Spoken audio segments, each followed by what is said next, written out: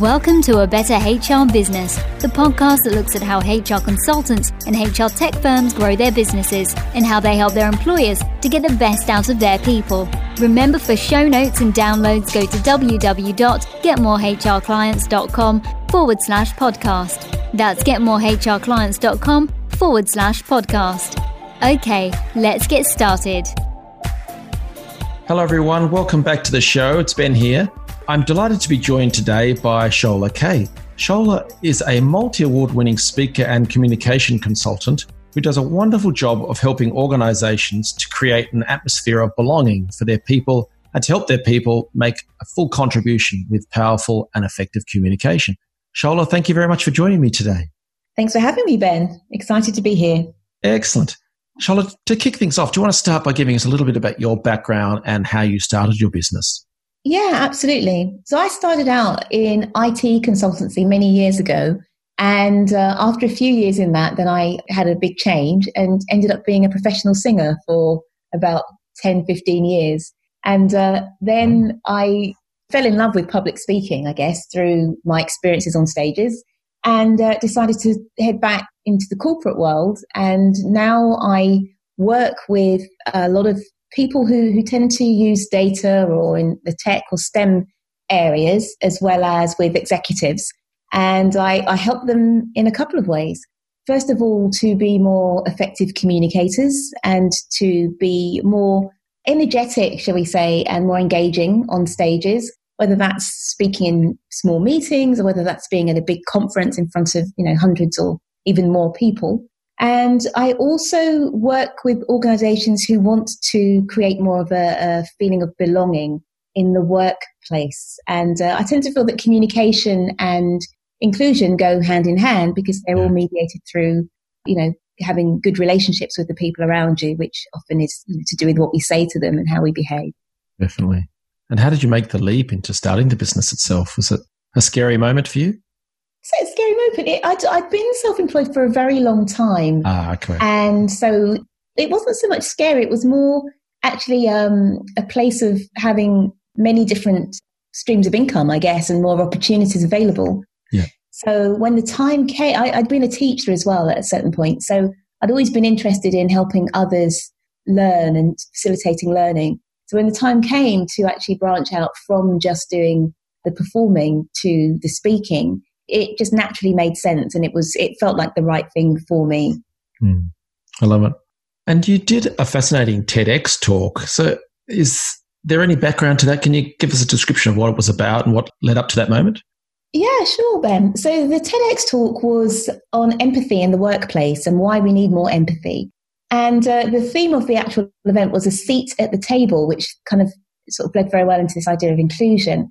And early on in my career, when I had my first corporate role working for a tech company in the States, I had found that as an introvert, and this is many years ago before, for example, Susan Cain's book on Quiet, which is about the power of introversion, before there was much kind of recognition of helping introverts play a part in the workplace. I was in this company and there's a fairly quiet person from a minority who was also from a different country. I think they felt that because I was a little bit quiet at the beginning of taking on the role, they felt that perhaps I didn't have it in me to do the job. So I very quickly found myself on probation. And wow. Yeah, it was a bit scary because my visa was associated with the role. So if I'd lost the job, I'd been on the next plane back home. Motivating. Okay. Yeah, exactly. No pressure. So that's where my interest in inclusion sort of came from a personal perspective, because I ended up turning things around. I stayed at the company for many more years and things worked out. But just the scenario that people can find themselves in where there's misunderstandings happening, or because they're a little bit different or they approach things in a different way, they find themselves marginalized or sidelined. That became a topic that was very dear to my heart. And that's what I spoke about in the TEDx. But then now I also work with organizations who, might have issues around inclusion. And I use empathy as the tool to try and work with those challenges. I love it. I actually did the Strengths Finder assessment years ago, and I think empathy was one of my 5 strengths that came out of it. So, yeah, that's near and dear to my heart. Yeah. Brilliant. Well, yeah, for listeners, definitely go and check out the TEDx because it's a great speech. Great presentation. Many of my listeners are consultants or leaders of companies in the HR industry, and part of their role is to get out there and give speeches and presentations, sell themselves, sell the company, that sort of thing. Do you have any advice or frameworks that they can use to give a better performance? Yeah, definitely. I'd love to share. I mean, I'm a big one. I think coming from a sort of scientific and techie background and now working in communication, I'm a big one for frameworks, step-by-step systems, models, all of that good stuff to make life easy. Because, when you've got the pressure of making a big presentation, the last thing you want to worry about is, the detail. One framework that I use with a lot of my clients, which I talked about in my first book, is I initially called it the DIVA framework, DIVA, but then I got some pushback from certain men. So luckily, DIVA spells avid backwards, and avid means enthusiastic. So you can either be an enthusiastic speaker or you can be a diva speaker, whichever one. The model is the same. And what those letters stand for is D stands for being dynamic. So finding a way to be energetic on stage, which doesn't mean you have to jump up and down in the air like Tony Robbins or, pump your fist. But some people, their way of being dynamic might be with language, very evocative language. Others, it might be that they're engaging, so they have a lot of audience interaction. But I think each of us, whatever our style, can find a way to be more dynamic when we're on stage. So that's the D. And the I stands for being inspiring. And this is really about connecting with storytelling, or, for example, using a lot of what I call you-focused language. There's a lot of speakers, they get up there and it's like, well, I did this, I climbed Everest, I did X, Y, Z. And they don't realize that can be quite alienating to the audience because it's all about the speaker rather than the audience and the speaker going on a journey together. So the more yous that a speaker can get into their presentation, the better. So I say that inspiring is about you-focused language as well as storytelling so that you connect in an emotional way with the audience. Then the next letter is V, so that's about delivering value.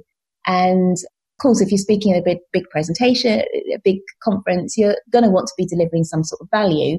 But also, is the way that you're presenting your information the best way for the audience to actually take it and absorb it? So just really about being very audience focused and providing good content. And then A is about being authentic. And again, I just think there's no one way for people to be. I think everyone's got their own style. So being authentic is really knowing your values as a communicator and being true to those.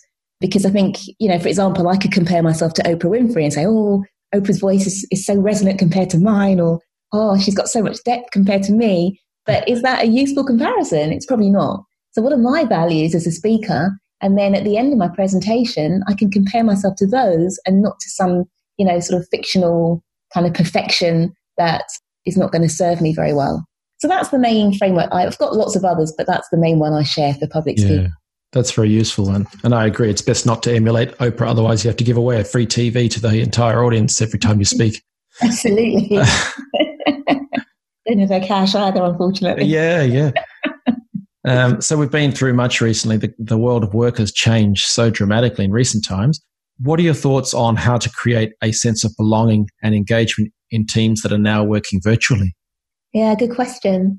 I think a lot of the spontaneity of working in the same office space has gone away. Yeah. And so a lot of that, the warmth and the feeling of being included actually needs to be thought out a lot better. So some ways that we can create that sense of belonging are things like checking in. For example, if we're at the beginning of a meeting, checking in to understand how people are actually feeling at that time.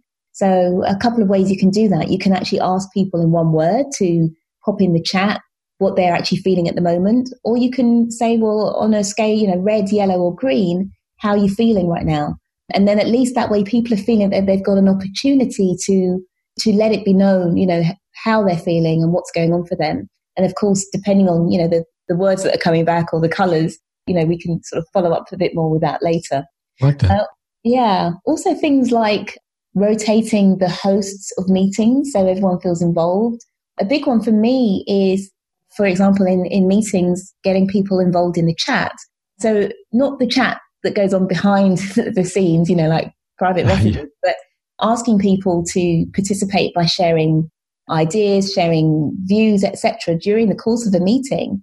And in a way, I actually feel that that is more liberating, in particular to introverts. And I even saw something on LinkedIn where a lot of women were saying that they felt that video conferencing was much more of a leveler in terms of their participation in meetings, because it wasn't now, the person that's most physically imposing or the loudest voice, but there was much more, it didn't democratized meetings. So yeah, although obviously now it's a bit tougher when we're physically dispersed, I do feel that in some ways there are opportunities that are coming out from, the technology in order to create more of a sense of belonging and contribution. Yeah, it's very interesting. And I was going to ask you actually about how these changes could potentially make workforces or workplaces more inclusive, because some of the boys, the locker room type humor that comes up into certain workplaces, I guess that can, have disappeared to an extent, or maybe it's gone online. So what are your thoughts on making workplaces more inclusive? And have these changes impacted that at all? I think they have. I mean, as I say, there was this article that I was looking at on LinkedIn, and I put a post out myself regarding how people are feeling now in terms of being able to make a contribution, feeling included. So on the one hand, I think there's more opportunity for certain people to feel left out because, they're not happening upon conversations. They need to be actively involved, or there needs to be some sort of strategy in terms of bringing everybody in and making sure everyone's included. But then on the other, with what I just referred to, I feel as though there are many opportunities for people to be heard more than ever before. And one example was somebody put on a post last week that I'd sort of raised this idea of the chat being a leveler. And she had said that she was in a conference of 100 people and she would never have dreamed of speaking up if that had been a physical meeting. Yep. But she ended up making a comment in the chat, which was then adopted. And she said she'd influenced the course of the proceedings. She had the chat that she could, contribute into. So yeah, I think it's, with all these things, there's good and bad. So it's just as we progress with working from home, if it does, continue, which it looks like it's going to, just making sure that we, mitigate for the bad and we kind of embrace the good even more. Absolutely. And especially with some of the ideas you raised earlier, such as the traffic light rating system or the score 1 to 10 or whatever of how you're feeling at the time, combine those in a structured way. Even if we do go back to full office space work environments, there are ways of creating more inclusive and level playing field in an office environment. Absolutely, very much so. It's quite funny on this kind of area of inclusivity because somebody I was talking to a couple of weeks ago was saying that at their company they were doing this, MTV Cribs. I don't know if you ever. Yeah. So all the the celebs would sort of show you around their palatial homes, and so this company was saying, "All right, we'll do a Cribs event," and so people were walking around with the laptop around their houses, and and I put a post out saying, "My gosh, can you imagine? For some people that's fun, but for others, maybe they've got kids' toys all over the place, or they're in a small home, whatever it might be. They need to preserve that, that kind of boundary between work and home. So on the one hand, I think, as I say, we've talked about some of the advantages, but equally, I would never want somebody to feel under pressure to have to open things up more than they would want to, just because we're now working from home." Absolutely. I can't think of anything more awkward than watching other people walking through their homes. So what about for your business itself? How did you get your first few clients and how do you do it nowadays? Yeah, interesting, isn't it? I mean, client acquisition is always the big one for any business, really. Yeah. Yeah. So, I mean, when I started out by running events, and I found running events was great, obviously because I was a speaker, but then also when you're running your own events, it positions you as a leader. And so I found that I was making contacts through that. And, there was this perception that I was a bit more established in the industry than I really was at the time, which I was quick not to kind of tell anyone that it was otherwise. And then, so through that helped. Then I wrote a book, and then the book enabled me to do some PR. So I had somebody who was reaching out, she was just doing a couple of hours a week for me. But I think also when you're starting a business and you feel you don't have a lot behind you, it can feel really awkward to be the one saying, well, I've only been in it a few months and I haven't got many clients, but can you please give me a break? It feels horrible. Yeah. So the fact that I had this person helping me just was liberating, because she was getting the knockbacks and not me. Yeah. But also, I mean, for people listening, it's such a clever strategy, that promoting a book, because it's not you, it's this thing next to you that is being promoted. And so if they say yes or no to something, they're saying yes or no to this inanimate object, this book, which is full of your wisdom and so on, but it's something that people are more likely to pass around and want to talk about rather than some stranger. So how did that go for you anyway? It really helped, actually. I mean, I probably didn't push the book as much as I could have done, because, you know, you've got people that build a whole career just on having a book, and they've got the marketing in place and all of it. And I think I wrote it and I didn't perhaps monetize it as much as I could, but, you know, it's still there. And it got me my first big PR opportunities, which was speaking at events, you know, for Harper's Bazaar, Marie Claire. That was all through having the book and, you know, putting myself out there as a thought leader. So then from those PR opportunities, that obviously gave me the credibility to start to get bigger clients, to get more opportunities. So definitely the book was quite pivotal for me in terms of, you know, getting the business up and running. And as I say, also having someone to do PR, because often when I speak now, I mention that I'm an introvert, and I have people without fail coming up and saying, gosh, I didn't know that I could start my own business and be a speaker as an introvert. And I said, well, you just got to find somebody to pick up those areas where perhaps you don't feel the most confident. And then, you know, it just makes life a whole lot easier, rather than you feeling you've got to have every skill that's required before you can get going, because then we'd never begin. I love that. I mentioned earlier that I did the StrengthsFinder assessment, and one of the things was empathy, but part of that whole StrengthsFinder movement is don't try and fix your weaknesses, find ways to balance them out in some other method, and then focus on your strengths. And so that is exactly what you just described, teaming up with someone else who can fill in that gap and then let you do what you do best. Yeah, very much so. And sort of taking that back to the communications, and even in terms of, again, you know, because I work with a lot of people from the tech world or good with data who aren't necessarily the best at speaking. So in meetings, they may underperform, or they may, you know, not have that opportunity to share their ideas. And so I even say to them, well, in a meeting, why don't you find an advocate in your department, or who's going to be at that meeting, and say to them, well, can you back me up when I share this idea? Or, you know, if my mind goes blank, can you put in a good word until things come back for me? And then I can sort of carry on from there. And I think that tends to work very well also. So yeah, I'm all for people teaming up and being in partnership. Very much so. Very good. And do you have any advice for listeners who are trying to grow their own HR-related business?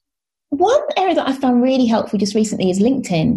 And what I've been doing is creating quite a few conversational posts. So posts that aren't even related to my work, just posting regularly, having a strategy of reaching out to, you know, new contacts on a regular basis, you know, whether it's 10 a day or however many a week. But that combined with the regular posting has really helped. That's helped no end, because people get to know you as a person. Because obviously there's how many speaking coaches and communication consultants, there's so many of all of us, but they can get to know a little bit about our personality. Do they agree with us? You've got a similar perspective on life? And then from there, it's much easier for them to reach out. And they may not respond to a post, but they might send you a direct message and say, oh, I saw your post on so-and-so, or, you know, can we have a chat?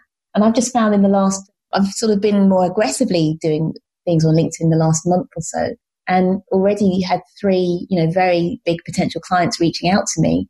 So that's been really good. And then another strategy now with my public speaking hat on is speaking at conferences. And I know sometimes with the big conferences, it can be hard to get your foot in the door, but I think this is a wonderful opportunity now with so many events going virtual to, you know, establish yourself as a speaker or establish yourself as a thought leader. And it doesn't take a lot to, you know, get to speak at some of these smaller events. And then at those events, what's good is to have a strategy where, again, what I typically do is I'll have a slide at the end of my presentation with my LinkedIn QR code. And I'll say, reach out to me on LinkedIn. I might offer them some sort of lead magnet or something, or some incentive. So then I'll get those contacts on LinkedIn. And then from LinkedIn, I'll personally send a message And I'll say something like, well, if you ever need help with X, Y, and Z, please get in touch. And I'm finding that although you don't get the immediate clients from that unless there's an immediate need, that strategy combined with some regular posting where people see you really will pay dividends because you're front of mind, top of mind when the moment comes that they need you. So as we know with B2B, it's not always a quick thing. It can be a bit of a long game. But I think, just being in front of people, being seen as human, seen as somebody with something to say, and someone who's inviting conversations, I think it will put you in good stead. Yeah, that's excellent advice. If you're listening, I hope you took notes or rewind on that because it's so powerful. And absolutely, if you're going to give a presentation, do offer something at the end that you could share via email so you can keep in contact and keep them as part of your ecosystem, if you like. That's brilliant. Shola, you've shared so much excellent information today. If people want to learn more about you and your business, what should they do next?